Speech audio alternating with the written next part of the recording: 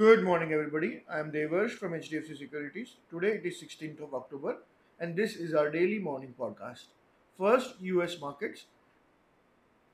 US equities ended mostly lower on Friday, with Dow clinging to a slight gain as geopolitical fears intensified and a consumer sentiment survey showed a jump in inflation expectations.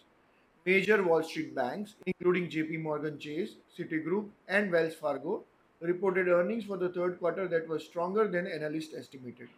Oil prices have surged amid fears over the war in the Middle East, with WTI crude rising almost 6% on Friday to settle near $88 a barrel.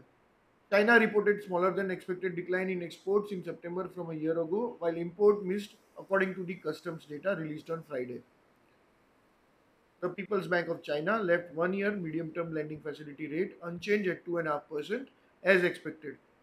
Back home, Nifty ended October 13th on a negative note post a volatile session. At the close, Nifty was down 42 points at 19,751.